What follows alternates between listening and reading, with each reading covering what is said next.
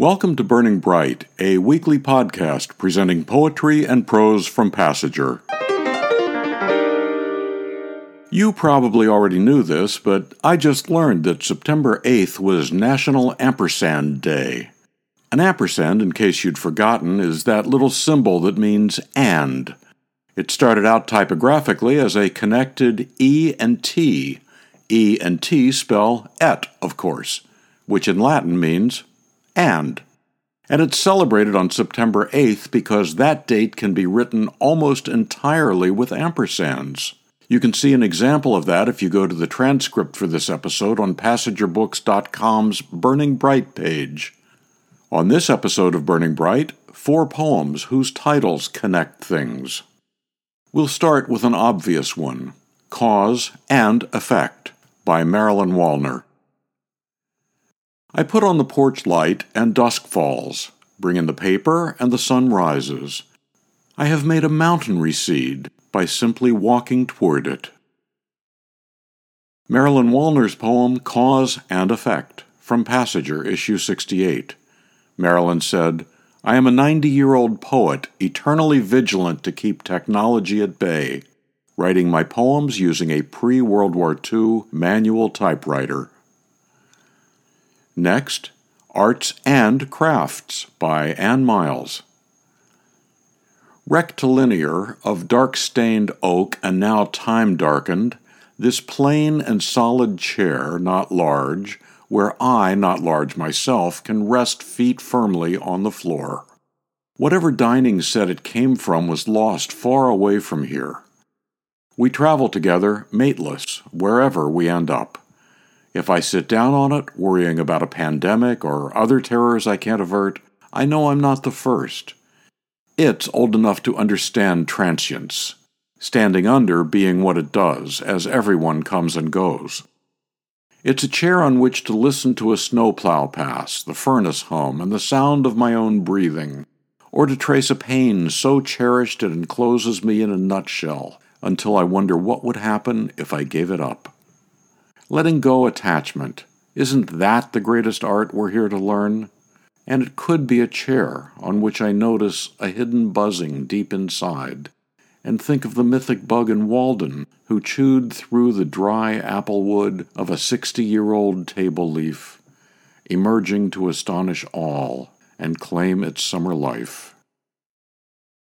Anne Miles's Arts and Crafts, from Passager, issue 72.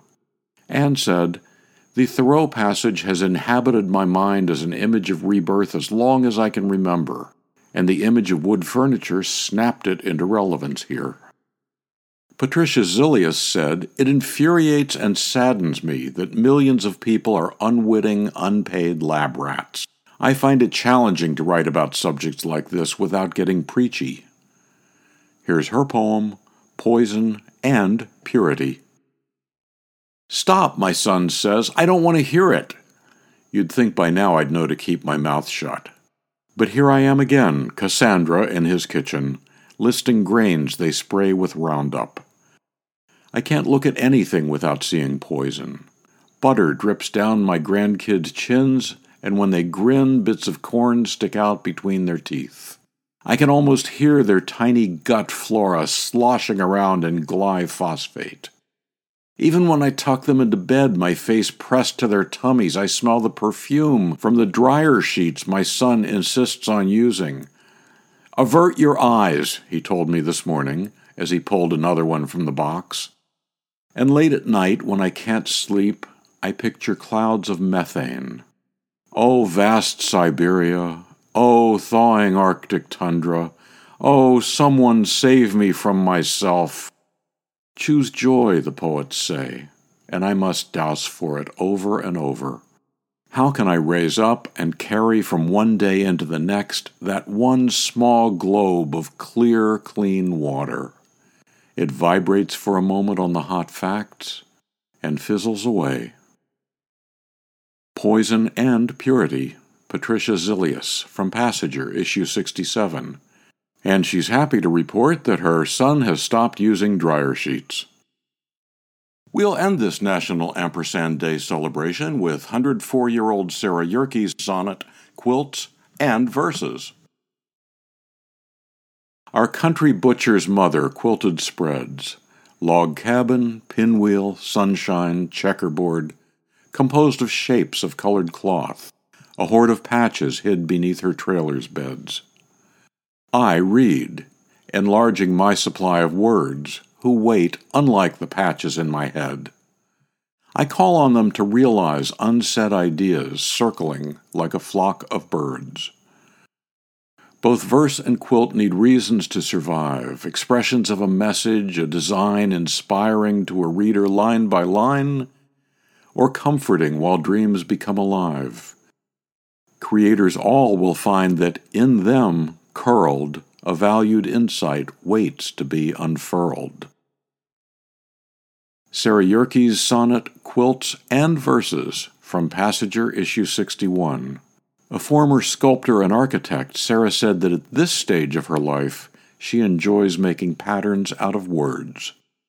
To subscribe to or learn more about Passager and its commitment to writers over 50, go to PassagerBooks.com.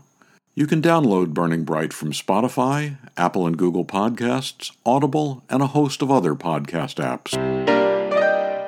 For Kendra, Mary, Christine, Roseanne, and the rest of the Passager staff, I'm John Shore.